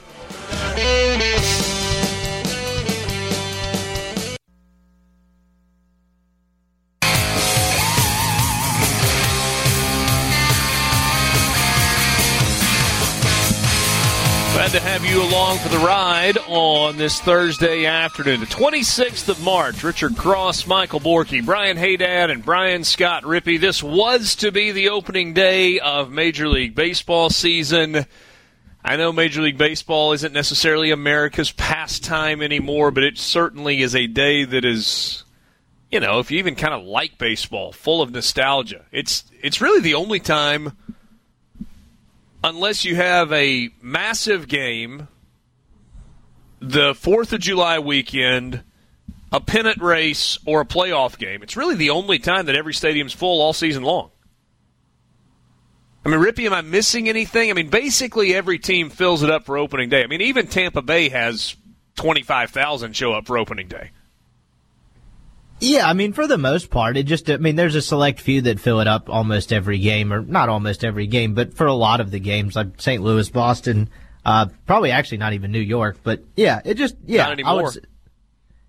Huh? Yeah, not anymore in New York. I mean, at the old stadium, when they had it rolling, it was massive. I mean, they averaged 50,000 a game, but it's nowhere close to that anymore in New York. Right, so I would say, yeah, that's pretty much accurate. Yeah. And, if you watched Red Sox games last year, there were a ton of empty seats at Red Sox games. Wrigley is generally full. Dodger Stadium, for a Friday night game, Saturday afternoon game, folks will show up and fill it up, and kind of depends on who the opponent is sometimes as well. But opening day, you get that everywhere. Everybody fills the yard on opening day because it kind of marks the start of spring, summer, however you look at it. And it's a lot of fun. And we are, at least for a while, robbed of that. Will opening day, if it happens on June 12th, feel like opening day? Yes. Yes. Will it? We'll just be so starved for sports, yeah. You think they'll roll out the bunting? Yes. Oh, absolutely they will. And put the little cool logos on the side of the bases that we get all the tight camera shots on that say opening day? Yes. Let's say that it's in June. And not that this really matters. What day of the week would you play opening day for Major League Baseball? I mean, would it matter? I mean, would you just play it on a random Tuesday or a Thursday so that you can kind of roll into weekend series? Or would you say, you know what?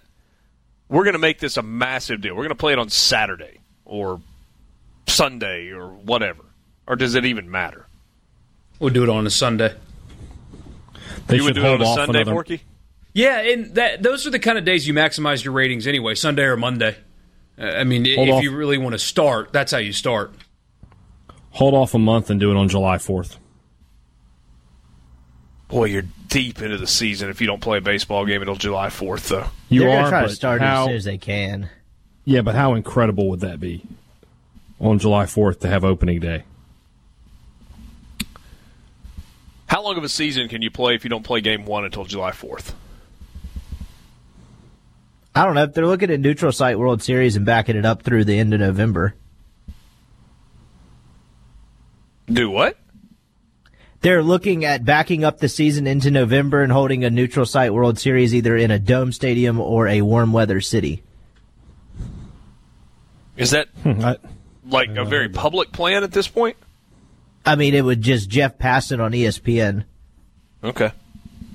No, I get. I mean, I saw the interview with Rob Manfred last night, and I think it was the GM of Toronto that suggested playing 7-inning doubleheaders, and SVP asked Manfred about that. He's like, "Look, there's some things about baseball that I just believe are important, and a 9-inning game is one of them." Yeah, that does. I mean, I know the season's long and stuff, but that's like playing 3.5 quarter NBA games. That's a terrible idea. Yeah, but they've done it before, but they also, like, in dire circumstances, and the GM kind of took the approach of, hey, like, I'm just throwing out an idea. I know it's not the greatest, but, like, it's about time someone starts throwing out ideas. It almost seemed like a dig at Manfred. Yeah. Well, I mean, it feels like if you can get the season going by mid to late June, I mean, there aren't many off days in the calendar period, so you pretty probably much get have one a week. Yeah. You probably, I mean, I don't even know if you can eliminate those one a week. I mean, you've got to give those guys some time off. You can't play 100 straight games. Maybe it's one off day every 2 weeks, and you try to cram 100 games in and push the playoffs back a couple of weeks. I mean, it really if you're feels starting like in June, you wouldn't have to push anything back if your number's 100, really. Yeah, I guess that's a good point. Because really when we get to the All-Star break, which is usually around, July 10th, 12th, somewhere in there, you're actually past the halfway point. So you're usually sitting at about 90 games at the All-Star break. I would imagine if the target's June 1st, the target amount of games would be 120. You think so? Yeah. I mean, you wouldn't have to back much. That's only lopping off 40 games instead of 60.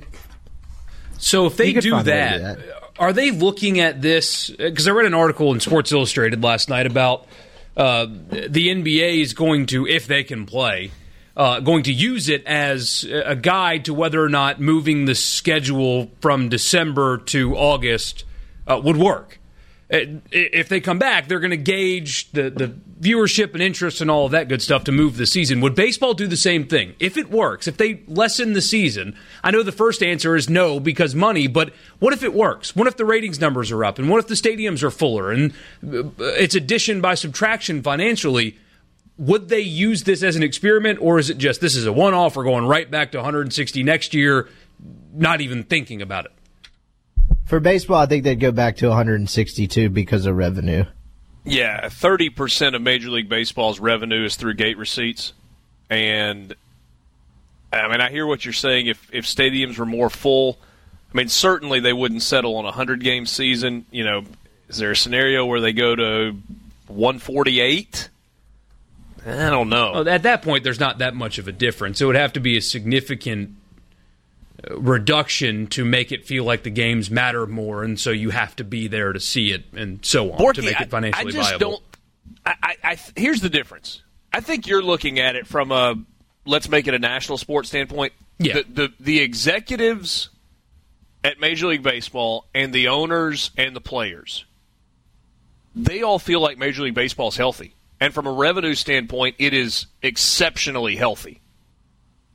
And it's wildly popular at the local level, and the playoffs generate good numbers.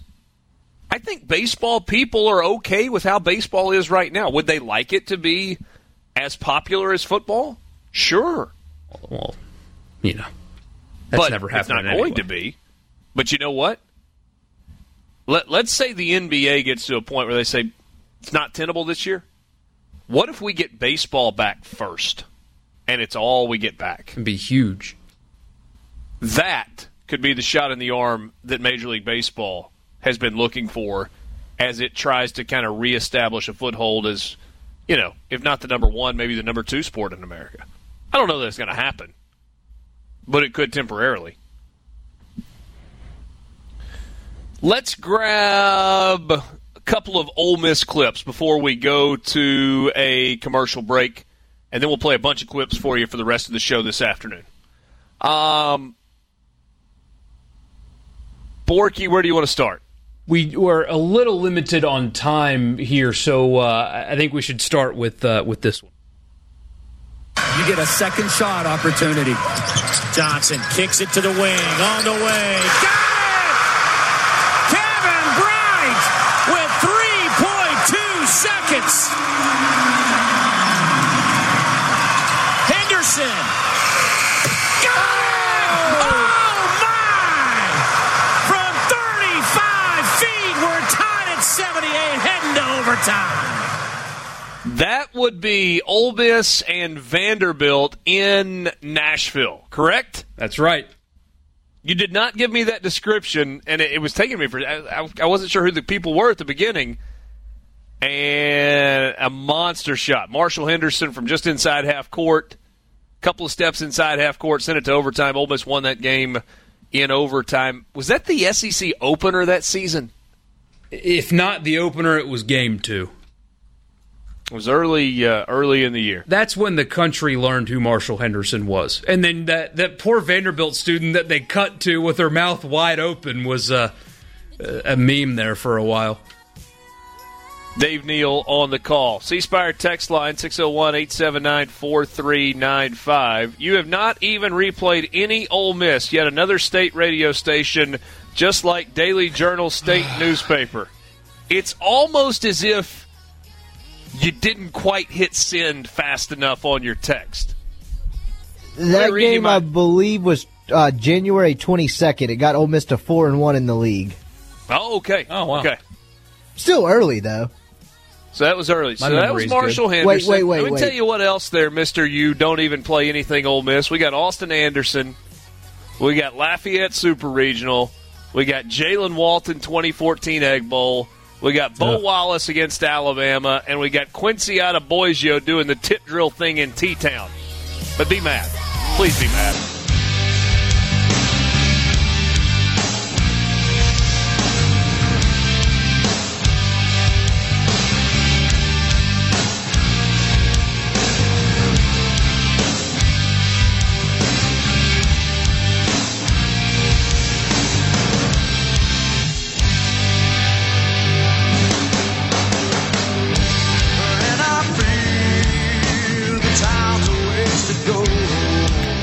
Back with you on Sports Talk Mississippi, streaming at supertalk.fm. Richard Cross, Michael Borky, Brian Haydad, Brian Scott Rippey. Glad to have you along on this Thursday afternoon.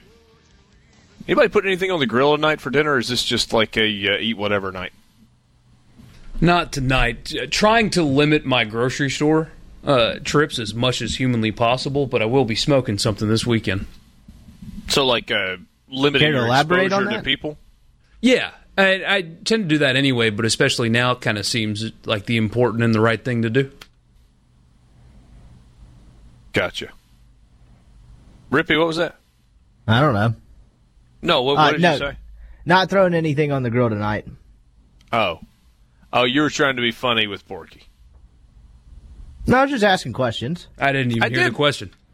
I did have a random encounter today where a guy was like, Rippy's hilarious. I was like, when he talks, he is. It's like, some would say I talk too much. Yeah. All I know is it's a good thing you don't get paid by the word. Do y'all?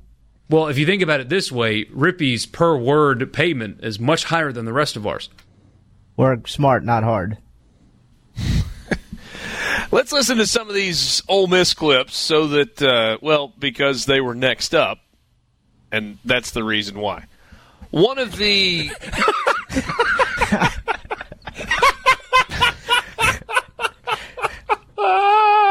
Did I just talk myself out of and then right back into being a jerk? Oh, my God. No, I mean, you told the truth. Spot the lie there. Yeah. One of the craziest moments that I've seen, and I think that most people have seen in a college baseball game, happened on a Friday night. It was game one of a series a few years ago between Ole Miss and Auburn. Here's the voice of the Rebels, David Kellum. Doesn't really need a bat for the third straight time. Oh, swung on, fly ball, right field. They lift it over the plate, all the way to the wall. It's gone! You've got to be kidding me!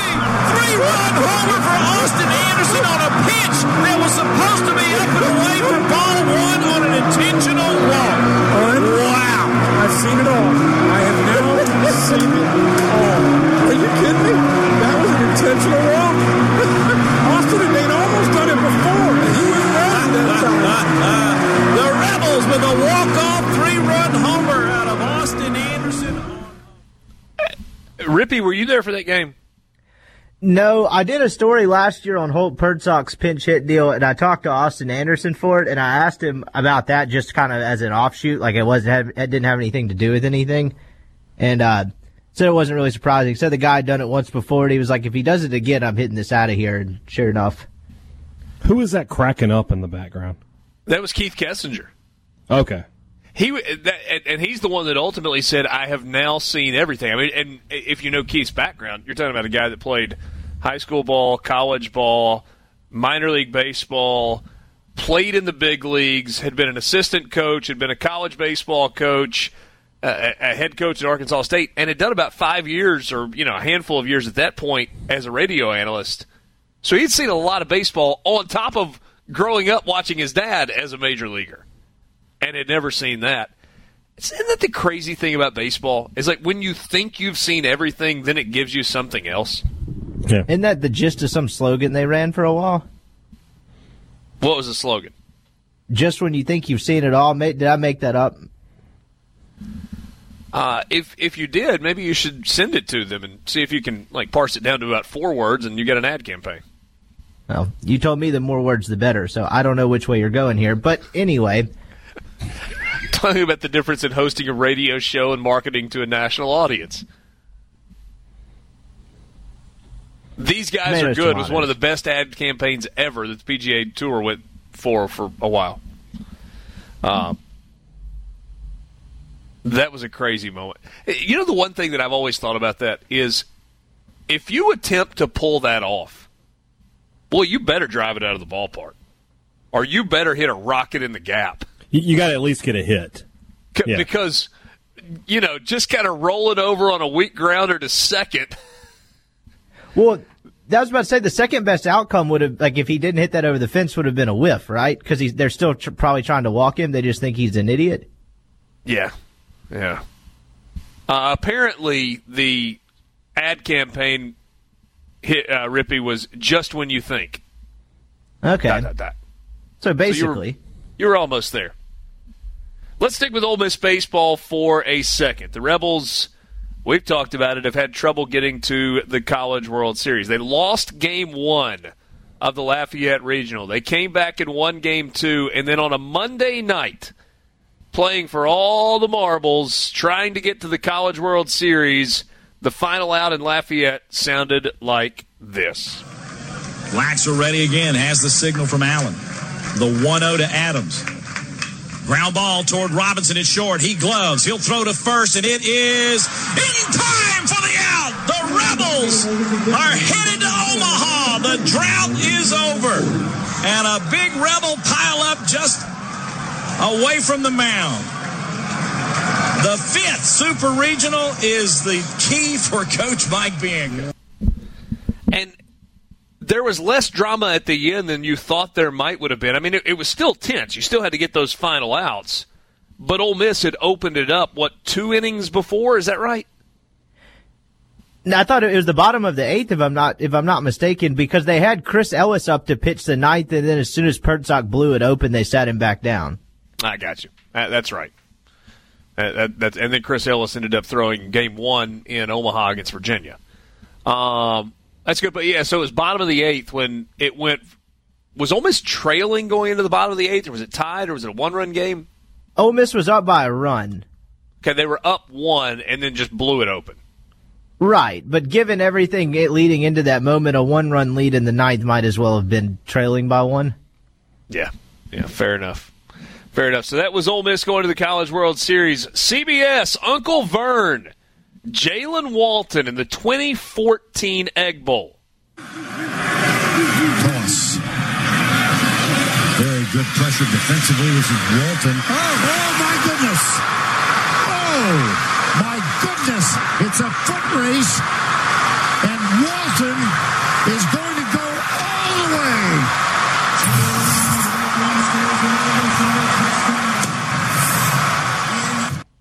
That was an unbelievable run by Jalen Walton. I could have lived without that, but that's all right. I might have a couple more for you that you actually, that's the only Egg Bowl moment for you. Well, there's a God somewhere. That was a bit of a back-breaking run also, wasn't it? Unbelievable. I mean, State had him in the backfield. Should have been and would have been punting away, from Ole Miss inside their 5. And instead, Will Redmond goes for the strip instead of the tackle. Whoop. And Walton made him pay. Speed kill. He had a few of those. He had a few of those along the way. 2014 in Oxford, that special day in early October, Ole Miss and Alabama, the sometimes underappreciated Bo Wallace. There's the snap. Wallace into the end zone. Got him. Touchdown, Jalen Walton.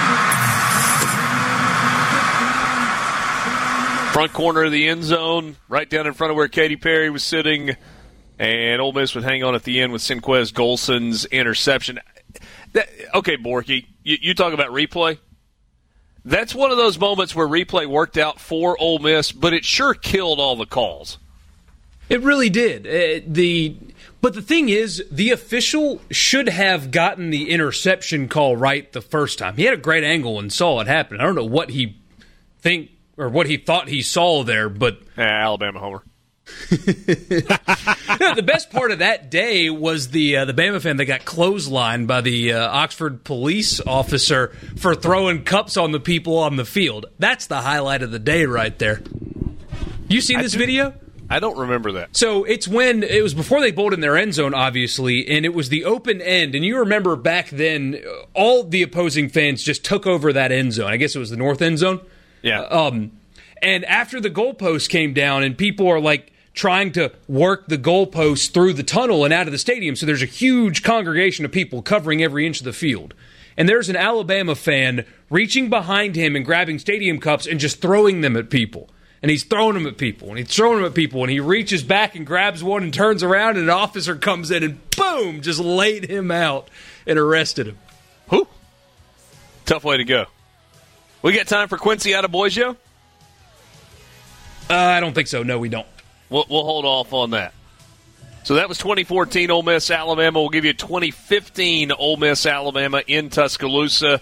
And then maybe one or two more calls going out the door. It's been a fun Thursday with you. We'll take a quick time out, wrap it up after this Sports Talk Mississippi.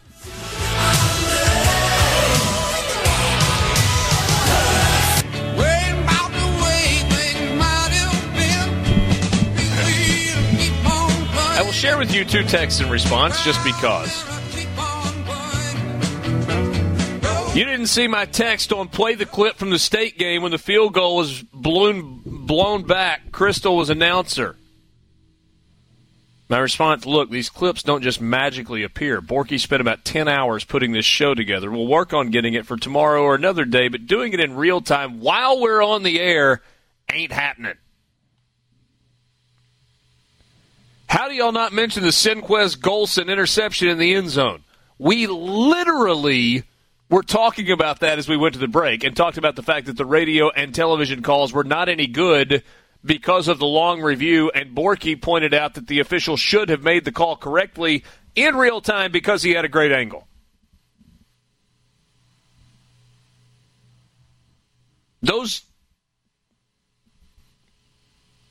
Okay. You're getting so worked up. If there are, I'm so happy, and then all of a sudden I'm not. It's like, come on.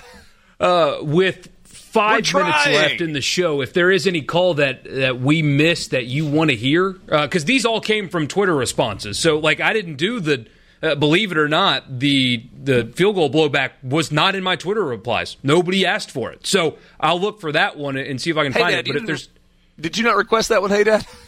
No, I did not. So with 5 minutes left, you can get the text out. If there's one we missed, send it here, and I'll look for it and have it ready for tomorrow. Yeah, Borky is very much open to trying to. And by the way, these are a little hard to find. Yeah, the older ones. Very difficult.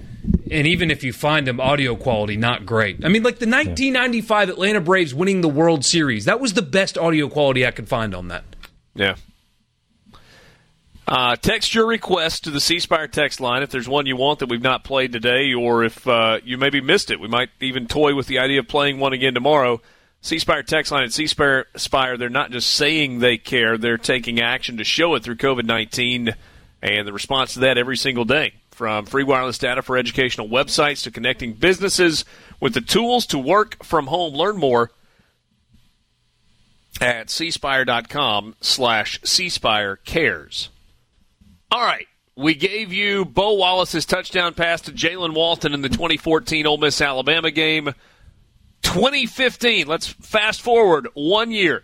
Game kicked off at 8:30, I think, on a Saturday night, and lasted until about 1 a.m. in Tuscaloosa. 2015, one of the crazier plays you will ever see. Let's hear it from Chris Fowler and Kirk Herbstreit. No short yardage gimmage package for the Rebels at the moment. Walton to the right of Kelly. You need about a foot. This is where you hate these offenses where you can't get under center. It's almost 8 inches. Pick up the first down. High snap. Kelly has to collect it. Makes a desperation heave into traffic. Treadwell off his hands and into the hands of Adeboyjo. A crazy carry and a touchdown for the Rebels. Oh my goodness. Oh, my goodness, indeed. High snap, acrobatic, ill-advised, just throw it up off the helmet of Laquan Treadwell, Adebayo, in stride to the house, and Alabama fans say, you've got to be kidding me. Wasn't just Alabama fans. Did you throw something? I nearly gave up on organized religion as a result of that play. I just looked at the TV. I was like, there is no God. I was so mad. Oh. Have you seen a more remarkable play in college football?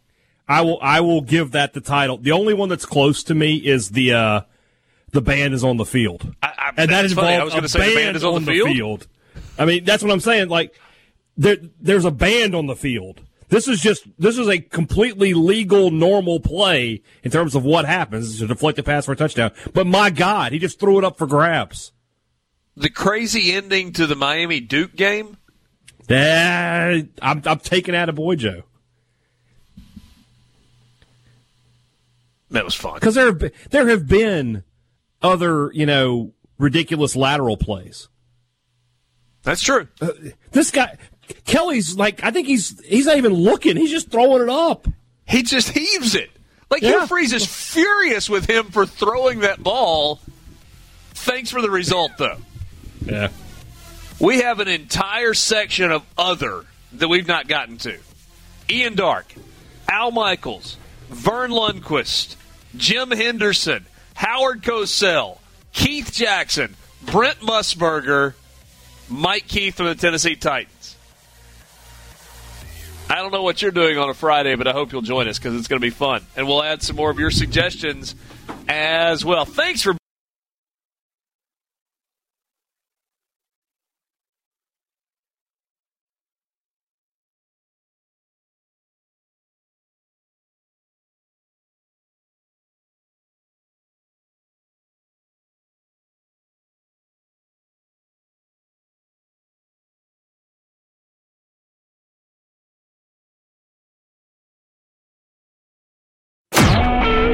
SuperTalk Mississippi Media Production.